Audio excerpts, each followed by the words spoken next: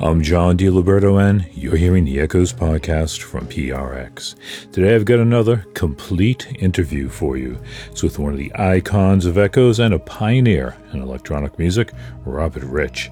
His album, Traveler's Cloth, was the June Echoes CD of the month and #1 on the Best of Echoes 2023 so far, our mid-year list.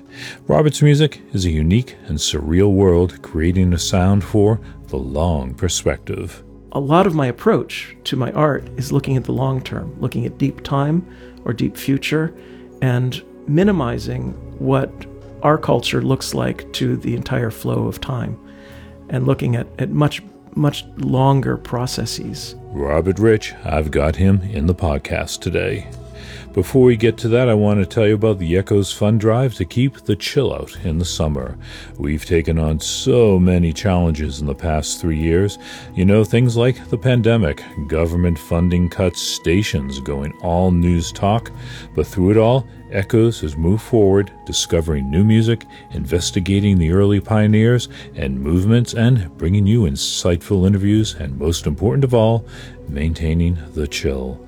The year ahead is going to be just as challenging, but we are committed to the music and the artists who create it, and we'll be striving to bring you the same level of excellence and more, because no matter what the challenges are, one thing is always true: Echoes will push the boundaries of our imaginations and yours, and Echoes will always bring on the chill.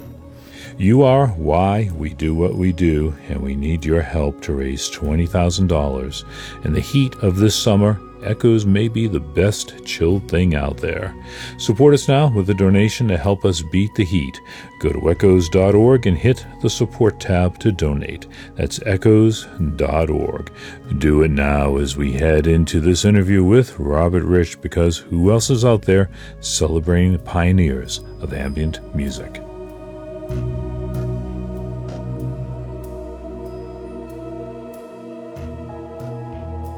So the new album is great.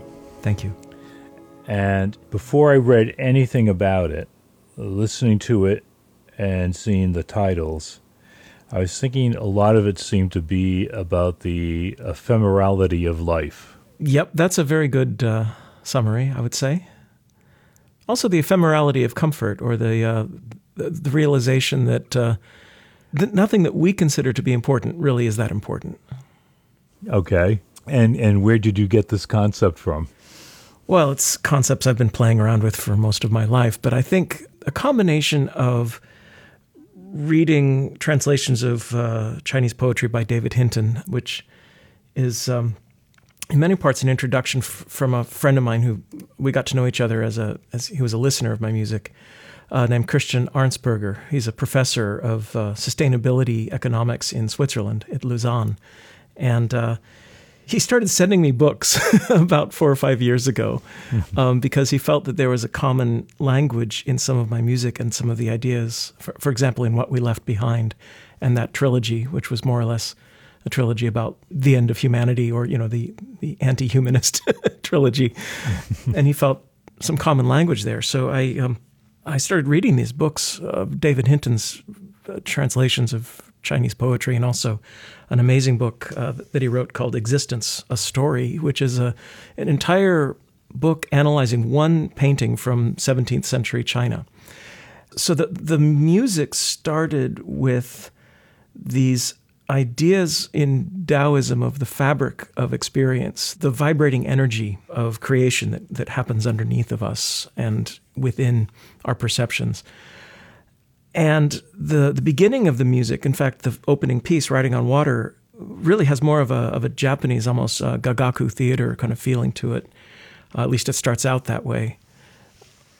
But then I got sort of frozen or stuck. And during that period, during 2021, my wife and I started house hunting and deciding that we wanted to leave our home of 32 years. And that was an interesting series of thoughts, because then this idea of what is home started haunting me, or started. It's a question that I've often had, as I've felt always a sort of yearning for a kind of groundedness, or a sort of root in, a connection to earth. And I've not been much of a wanderer. In fact, I was living in the same area that I grew up in, and we lived in our house for 32 years. So I still wondered, why is it that I'm seeking home? What is home? And so since I had to tear up the studio and we moved to a beautiful part of California on the coast, and then I did another album, so I put this album aside because I was sort of stuck on it. And then started reading another book of translations by Hinton, which is the selected poems of Tu Fu, who was a poet in the 8th century Tang Dynasty in China. So one of the great poems of history, in fact. And his story triggered a kind of epiphany for me where he was a person who had an ancestral home. In fact, he was royalty.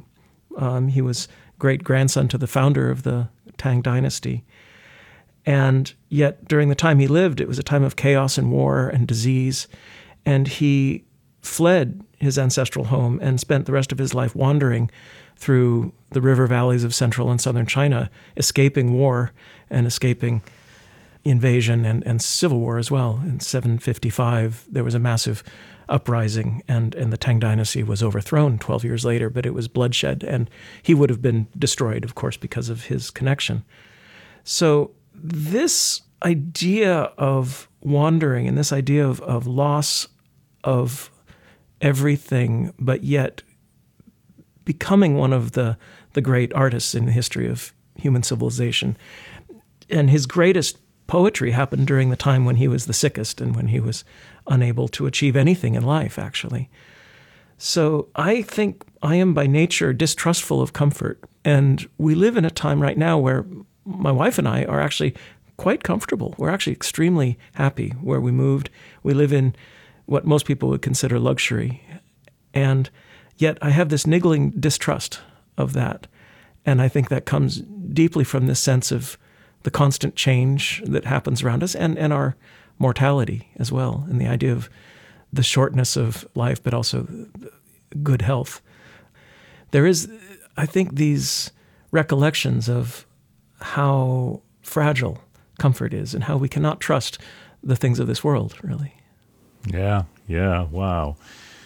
Tu Fu, I mean, you talk about David Hinton, but the poetry is Tu Fu. That was the central inspiration, correct? Certainly, but also his life story.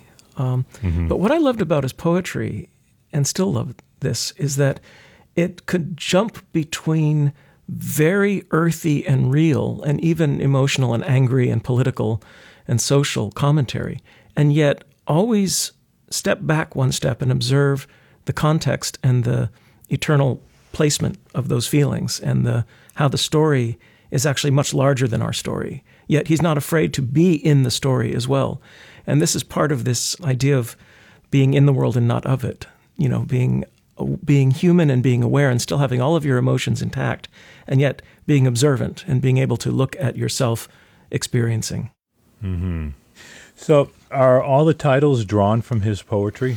No, not really. No? They are drawn from... Some of them They are drawn from certain phrases that Hinton uses. So right. Writing on water is a phrase from Existence, a Story. And Loom of Origins is a concept which I play around with a lot ever since my introduction, I guess, to Sufism 40 years ago. This idea of the fabric of perception.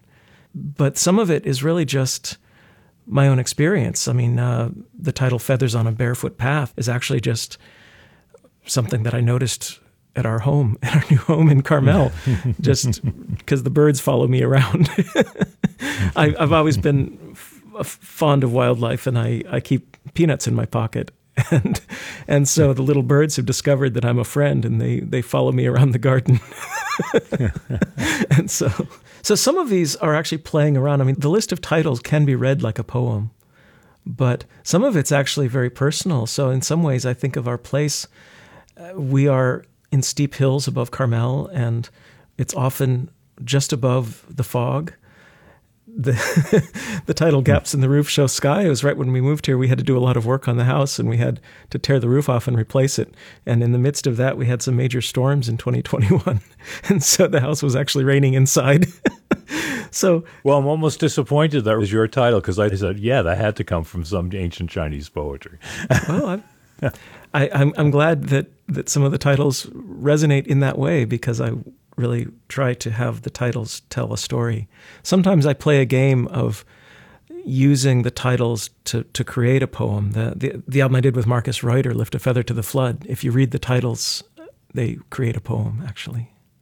So in that case, High Mountain Shelter, is that a reference to your new home as well? Perhaps, although in that case it is definitely referring to Du Fu's life because he spent time escaping from the wars in monasteries up high in the mountains of the Jiangnan region, the place where those funny vertical karst formations are. But so it's all just resonant. I think the idea of journeying, the idea of all of the rhythms in the album have a sort of walking pace, and there is a sense of a constant motion, although also a kind of stasis. The influence for me obviously goes often back to North Indian Hindustani classical music. And so that sense of a drone and a rhythm and a melody are the three fundamentals that make the movement forward. But for some people, it would always feel like it's a little bit static, but yet there's still motion. So it's a kind of combination of stasis and movement. So a lot of this album is acoustic. I mean, I'd say most of it is almost acoustic based. You'd be surprised that it's really just the percussion and the flutes. That's about it. That's acoustic. Okay, and the lap steel I consider acoustic, okay. but I get it. But for instance, the first song, "Riding on Water," I mean that one sounds like there's hardly any synth on that thing. Well, there's Hawken Continuum, and there's guitar, which is right. But again, there's acoustic. also, there's a fair amount of samples as well. The Prophet X works its way throughout the whole album pretty much. Mm-hmm. So a lot of the kind of drones are actually sequential synths and modular synths. Loom of Origins. Is that an all purely electronic track? No. The whole album is a hybrid of electronics and flutes and percussion and things. Mm-hmm. That track is using modular synth, MOTM, layers of sequencers in a Hocketing 6/8 kind of pattern, and then flute and other instruments, percussion, things like that. There's a little bit of sort of some strange, almost techno-ish percussion in the piece that follows it. There's a hybrid. The whole idea is to have an expressive emotional component with the played instruments, with flute or the guitar, and have that element of a voice or a breath, which, the thing I like about flute is that you can't make the sound go forever. The sound is so connected to your breath that it has a direct connection to your emotional state and to the way you're breathing and to your body. So there's an innate, almost unconscious emotive connection there between the body and the music. And then the electronics augment this emotive level with a sort of structural level and an underpinning of possibly surrealism or an attempt to create a sense of otherness, or pure sound design where you can create a landscape of larger proportion than just acoustic instruments can create. Well, it's funny you mentioned the next track, because Loom and Feathers on a Barefoot Path, they both took me back to Propagation a bit. A different tempo, definitely. I would say that what's similar is that they're all celebrating life and the organic aspect of life. So the hybrid of the electronics and the acoustics is attempting to show how we as a modern culture can move forward with serving our own ecology, our own physicality, our own bodies, and respecting the physicality of life around us, while not turning away from technology and not actually becoming sort of Luddite. And so there is a landscape feature also. Propagation is dealing with ideas of landscape, ideas of life, and this is also dealing with a sort of envisioning of movement through landscape. Feathers, there's this beautiful synth melody on it, which kind of sounded like a Lyricon, although I suspect it was It's a Hawken Continuum, yes. Yeah, but it sounded like a Lyricon. Interesting. Yeah, there's a voice. which is something I haven't even thought of in years, actually, because no one plays that Right. anymore. It's one particular patch on the continuum which jumps into an interesting overtone. And so the longer you sustain the sound, especially if you have a little bit of motion in your finger without lifting the finger up, it starts jumping into sort of an equivalent of an overblown flute or a guitar feedback harmonic. And it resembles a lot when I'm using EBow on the steel guitar, when the EBow jumps into an overtone. On the EBow, there's a switch that can change the overtone from an octave to an octave and a fifth to a third harmonic. And in this case, this patch jumps to the third harmonic, which is interesting because when you're playing in that upper harmonic, suddenly your mode changes and you have to shift everything by a fifth. You can hit some wrong notes because you're suddenly off in a different key. But I love that patch because I can put it through guitar pedals and actually play it just like I would the EBow. And so it has a real elegant kind of life to it. Your melodies, Robert, I'm trying to think if they're actually melodies per se. Do you know what I mean? They're not melodies like in a pop tune, for instance. They're kind of free-floating, and they actually sound improvised. There's a lot of improvisation. Everything I've done my whole life is based upon improvisation, but with an idea that I guess I take from Hindustani classical music, North Indian classical music, where there's rules about how the melodies are going to be played in this piece or that piece, different modes, different language of transforming between notes. But then note for note, moment for moment, it's going to be different each time I do it. And that's how I perform as well. So I'll grab this particular flute for this particular piece and then play it in a certain approach, but it'll be different each time. And another aspect to this, which is maybe different from Western pop music or something, or even Western classical, is that I tend not to use repetition quite as much.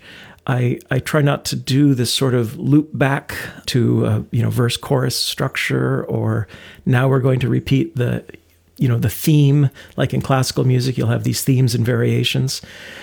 My approach is definitely with a melodic theme, or with what Lou Harrison would call a melodical, which is a sort of, sets of melodic fragments or statements, but then moving forwards like we would be in a conversation. And so, like a conversation, you don't end up at the end in the same place you were in the beginning. You come to a rapport with the other person. You have a relationship, and these ideas, they evolve. And so in the beginning of the piece, you're in one state, and in the end of the piece, you're in a different place, even though the piece might have a certain sameness. Your conversation might be at a coffee shop over a cup of coffee and a bagel, but you're going to have a transition in the ideas as you progress. So when is your AI album coming out? It's funny, there's some filmmakers coming from Bulgaria in a few days to do a film about AI and music. And you know that the cover art on this new album, On Traveler's Cloth, is augmented with AI. It's the same artist that I've used for years, John Bergen. And we decided to experiment with this idea because I had some very specific places that I wanted the artwork to evoke. In this case, central China and the mountains of Xinjiang. And the ability for him to use expert systems and graphic language, what he's been doing is training Midjourney to look like his art. So he's been showing Midjourney his brush strokes. He's been showing it the difference between a matte and a shiny finish. And John's day job, essentially, is he does illustrated books, comics, and some of his are harrowingly dark. In fact, the look of the movie The Crow was partially designed by his art book of The Crow. The feel of that movie was his feel. And so as he's been teaching Midjourney to look like him, we could actually have this dialogue about where I wanted the artwork to take people, to this idea of being in a Buddhist monastery high up in the mountains, but yet this idea of ancient history and sort of a crumbling history, a sort of the sense of nothing is quite the same anymore, and this sense of oldness. And so he was able to throw 20 or 30 different images at me and say, what do you think of these? And I say, wow, I like this element. I like that element. And then he would bring his skills in Photoshop to edit these approaches together. And so instead of just relying on AI to generate images from scratch. He's actually training it and teaching it. I would say, first of all, that AI is becoming a too facile term. I'm old friends with Jaron Lanier, and he wrote an essay last month in The New Yorker, and it's called There Is No AI. And his point is that we are mythologizing AI. We're turning it into something that it isn't. And that to respect the technology as a tool, we need to appreciate that it's just an expert system. It's just a big database and a bunch of code that combines data. And so my feeling is that like any other tool, like Photoshop or like Pro Tools, a workstation, we can become victims of it and we can lose our humanity, like a lot of pop music using way too much auto-tune or something, turning everything into a sameness, or we can use it as tools to empower us and to serve humanity and to create art that is actually more fluid and flexible. But first of all, we have to master the tools, and we have to make sure that the tools are serving our purposes and are serving human culture instead of us serving the tools. What an optimistic point of view. I'm not entirely optimistic. I think you know me well enough. I'm actually virtually an inhumanist, I would say, in that I think that I value nature and the resilience of our environment and our planet more than I do late era capitalism or whatever we've created right now. So no, I'm not optimistic at all, but my feeling is that if we don't move the tools into the direction of empowerment, then we're just becoming victims. Well, you know, that kind of brings me to another question I was going to ask you. I've been involved with a couple of things lately for the show that definitely deal with music coming out of a certain culture. We just did a piece on this guy, John Robb, who wrote a book called The Art of Darkness, The History of Goth. Okay, so it's all about the goth music of the early 1980s, late 70s. I have a long fondness for heavy, dark music. I figured you would. Well, you should check out the feature we did on him, it's up in the podcast. And the book is quite a tome. It's like 500 and something pages. But it was interesting how that music came out of a certain culture, you know, in England. It was post-punk, I guess. It was punk, post-punk, then goth. And, you know, and how that music was reflecting not just the music culture, but, you know, the culture in England at the time, which was kind of dismal, the Thatcher years and everything. And then I was just talking to BT yesterday. Yes. You know he is, right? And he's so involved with the whole EDM dance culture movement, as well as the technological movement. I come from, yeah, sure. I would say that if there's a culture, it would be one of psychophysiology and states of consciousness. But that's not a culture. That is a study. Sure, but I guess the culture I came from was Bay Area post, sort of the culture that grew up around the hippie, but the academic and intellectual side of that. So perhaps the culture that Ken Kesey left behind, but then formed companies like Apple Computer, where there was a sense of using technology to empower the counterculture. And a lot of the friends that I made in high school and in college and later were people who were early founders of counterculture technology, I would say.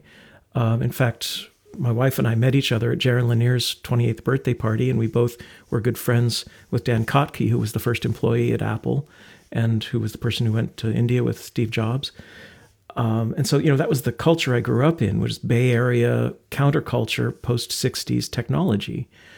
And I just left Silicon Valley 2 years ago because it was getting so toxic to me, this transition from a kind of optimistic empowerment of technology for the individual and against systems of government or of power structures or war, basically a pacifistic culture that I grew up in. I remember in the late 60s in Menlo Park, living right next to Stanford campus, my dad would come home from work in the aerospace industry and want to watch the Vietnam War on television. And that afternoon I might have ridden my bike over to Lake Lagunita and watched the naked hippies hanging out. And it was much, when you took a choice between napalm and a naked hippie, I would pick the naked hippie any day. As a 5-year-old in 1968, there was a very clear choice between the kinds of systems that power created and the kinds of systems that could come from empowering the disempowered, perhaps. So I would say that that's my philosophical culture, and this culture of technological optimism.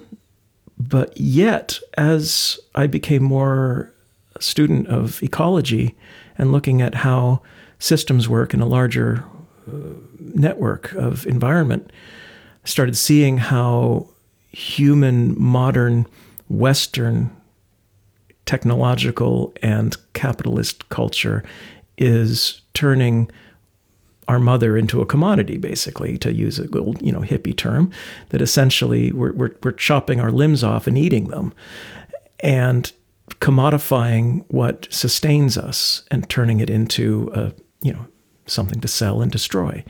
And so my underpinning definitely is driven by a hope that I can divert or help be a voice to divert our headlong direction off a cliff. I've created albums like What We Left Behind, which is essentially an optimistic view of what the world will be like after we're extinct, and pretty certain that our culture will be extinct, if not the human future, in a short time. Every culture becomes extinct. And so a lot of my approach to my art is looking at the long term, looking at deep time or deep future, and minimizing what our culture looks like to the entire flow of time, and looking at much, much longer processes. And some of my darkest music is actually some of my most spiritual, like Below Zero, for example. That album is looking into cosmology and looking into deep future and deep past, and putting our own problems into such a tiny little perspective of how insignificant they are, that everything just becomes sort of much more beautiful to me. And my album Filaments, I think, is also dealing with a lot of those cosmological questions. Well, that's interesting, because, of course, your music has no lyrics. I did Amoeba albums too. Your music has no lyrics.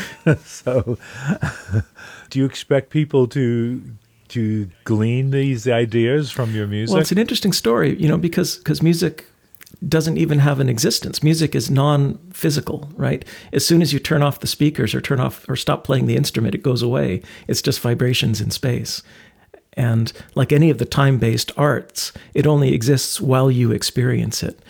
And the transition that it creates in your mind, where it leaves you after the experience, is the only thing that it leaves. It's the only perfume in the room.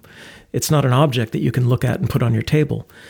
So what's interesting is that our culture of distributing music actually puts it onto an object. We create these things. Now, those things have gone away now since streaming has taken over. But I still like to create a context around each album so that it tells a story. And so even though music is evanescent, music is non-physical, I still get a lot of pleasure out of creating a physical thing. It doesn't have to be there. But the story that the package tells becomes part of that environment that can help to enrich the experience of something that's otherwise quite rarefied. Of course, in our digital age, we don't have a package. No, if you're just putting it on random stream through a streaming service, then a 10-minute piece of mind might dovetail into a 3-minute rap song or something, and there's going to be no context, no flow. The thing is that now everything's driven by playlists and driven by this concept of influencers and all this stuff. I have very little patience for this. I'm still a little old-fashioned in that I try to tell a story that's a consistent, self-contained, like a book or like an actual story. And the context, the artwork still matters to me. And I don't think I asked you this last time. On Gaps in the Roof Show Sky, what is that twangy instrument on there? Is that just the lap steel, or is it? It's an acoustic. It's a Weissenborn guitar, basically a Hawaiian acoustic guitar. It's a fretless, 6-string, lap-played acoustic instrument. Oh, okay. And I'm sort of playing it like Indian music. I've got it in an open tuning and essentially making up a sort of improvised raga, I suppose. Yeah. Well, it's interesting, though, because the cymbals on that piece reminded me of a style of music that I never associate with you, but I started thinking about jazz. I grew up with jazz, and those ECM albums that you're probably thinking of, that sound of John Christensen and some of those things, those open, beautifully recorded jazz albums from the 70s, which I think we all appreciate. I've seen your record collection. And, my dad played jazz guitar and was part of like the 50s cool school. He was very fond of Stan Getz and Barney Kessel.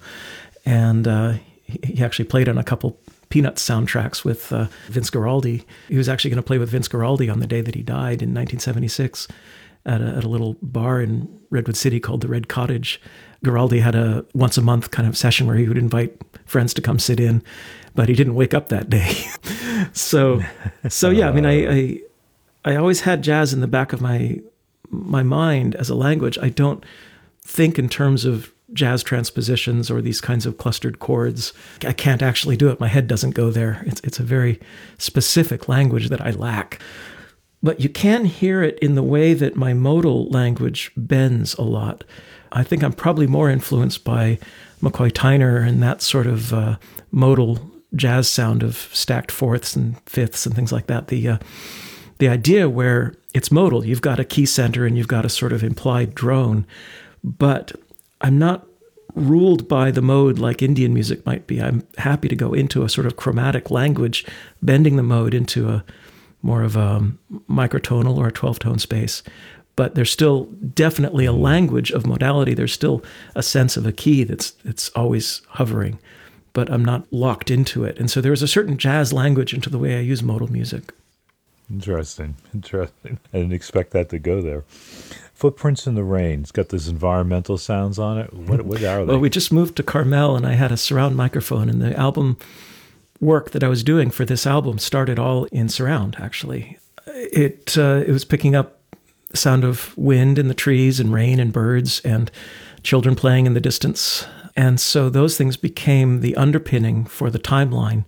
There's several ways to start an album. One is track by track.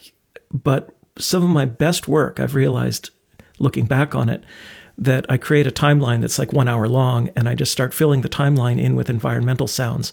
And then it creates a canvas that I need to fill.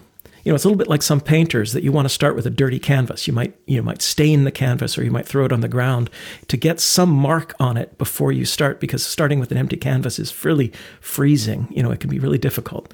So sometimes you just throw something at it, and then you have something to begin with. And I'll do that with music sometimes. This album structured from the beginning with this idea that I would have a timeline, except instead of doing a full 60-minute, 70-minute timeline like on an album like Nest or Offering to the Morning Fog, for example, those are just one flow. The whole album is an hour-long timeline. In this case, I split it up into 3 20-minute timelines. And so each of the 20 minutes has a beginning, middle, and end. And so you can hear a sort of 3-part chapter structure in the album, and then each of those 3 parts has 3 sections. And so the whole album from the very beginning, I had laid out a set of structure. It was going to be 9 tracks in 3 sections. And this is kind of like a novel. I was telling a story, or like a film. You have, a beginning, middle, and end, kind of a denouement at the end. And so the landscape recordings were set in there and then filling in the gaps. Interesting. So, of course, you kind of lose that concept because as a CD, which you just have is continuous, you need to do this as a vinyl 3-sided double album. Well, the CD continuum is exactly what was the intended listening experience. And so Sure, but you don't... The chapter breaks are... They're intended to flow together, and I worked out the key structure. In fact, one of the pieces, the short piece that's Shadow Mist Beneath, which is right before the last section of 3 tracks, has some unusual key changes in it. And this is what I like, is that when you force yourself into a corner, I had 2 modes that I had to justify and fit together. And so I found some key changes that brought one mode into the other one seamlessly so that the next transition was in the same feeling and mood. And that is intended to be seamless. So the whole thing, these 3 chapters, are then glued together with planning about what key everything is in.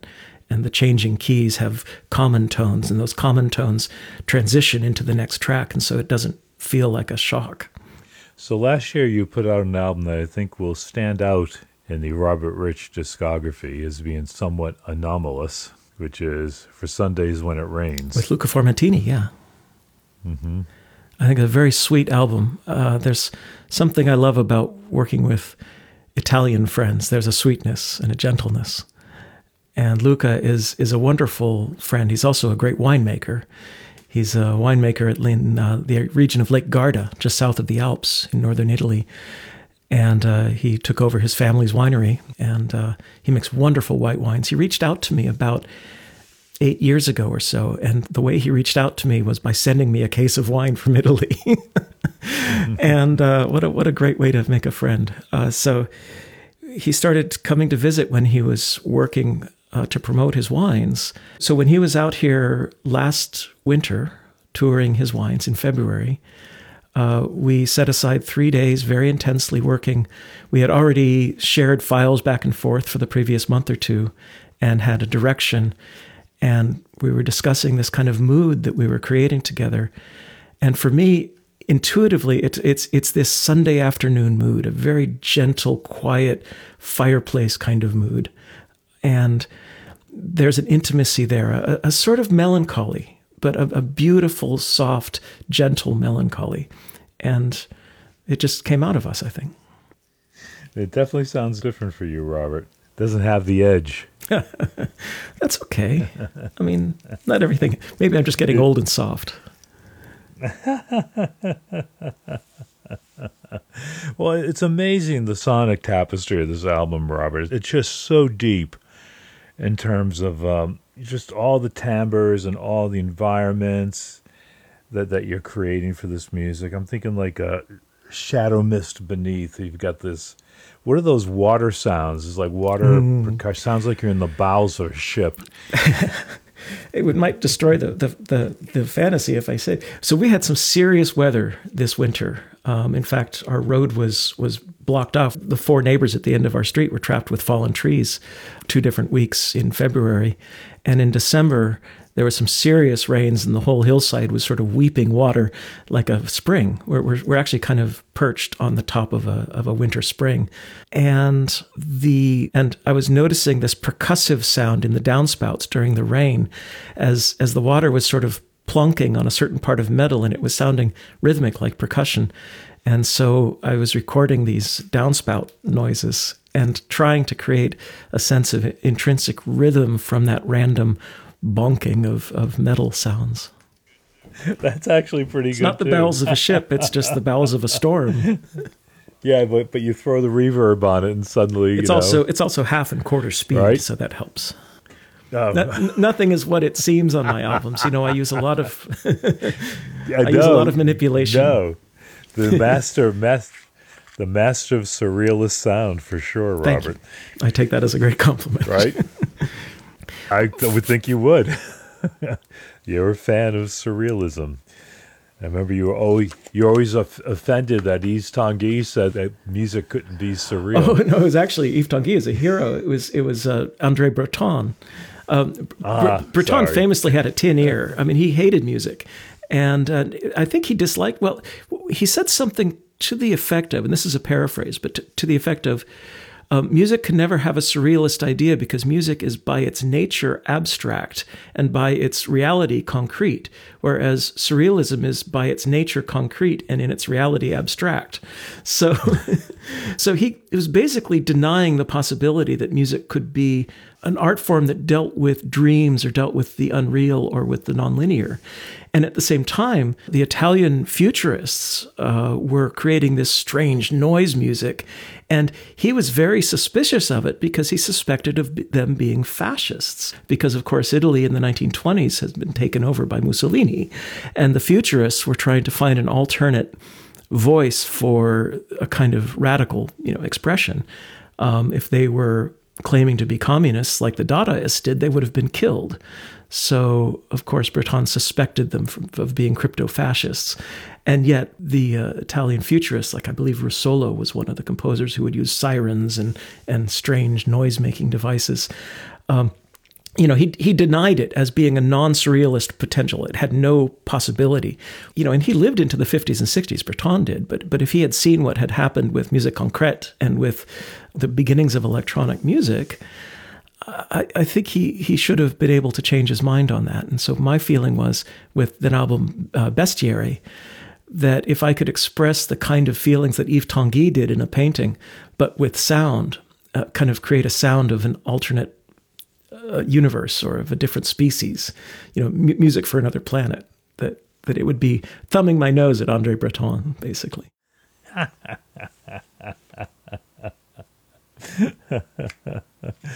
All right, Robert. I'm grateful for you've been very kind in your language and very, very generous. I will have a link to Robert Rich's Traveler's Cloth in the posting for this podcast at echoes.org. I'll also have a link to my review of the album, which was the June CD of the month. While you're there, check out the Echoes CD of the Month Club and get great albums like this every single month. Go to echoes.org. It also helps to support Echoes, and it's another way you can donate during our Summer Fun Drive. On the Thursday Echoes podcast, we're going to have Sus, the ambient country band who are definitely more ambient these days. They talk about loss and rebirth and where the twang went. I'm John DiLiberto. Don't forget to donate to Echoes now.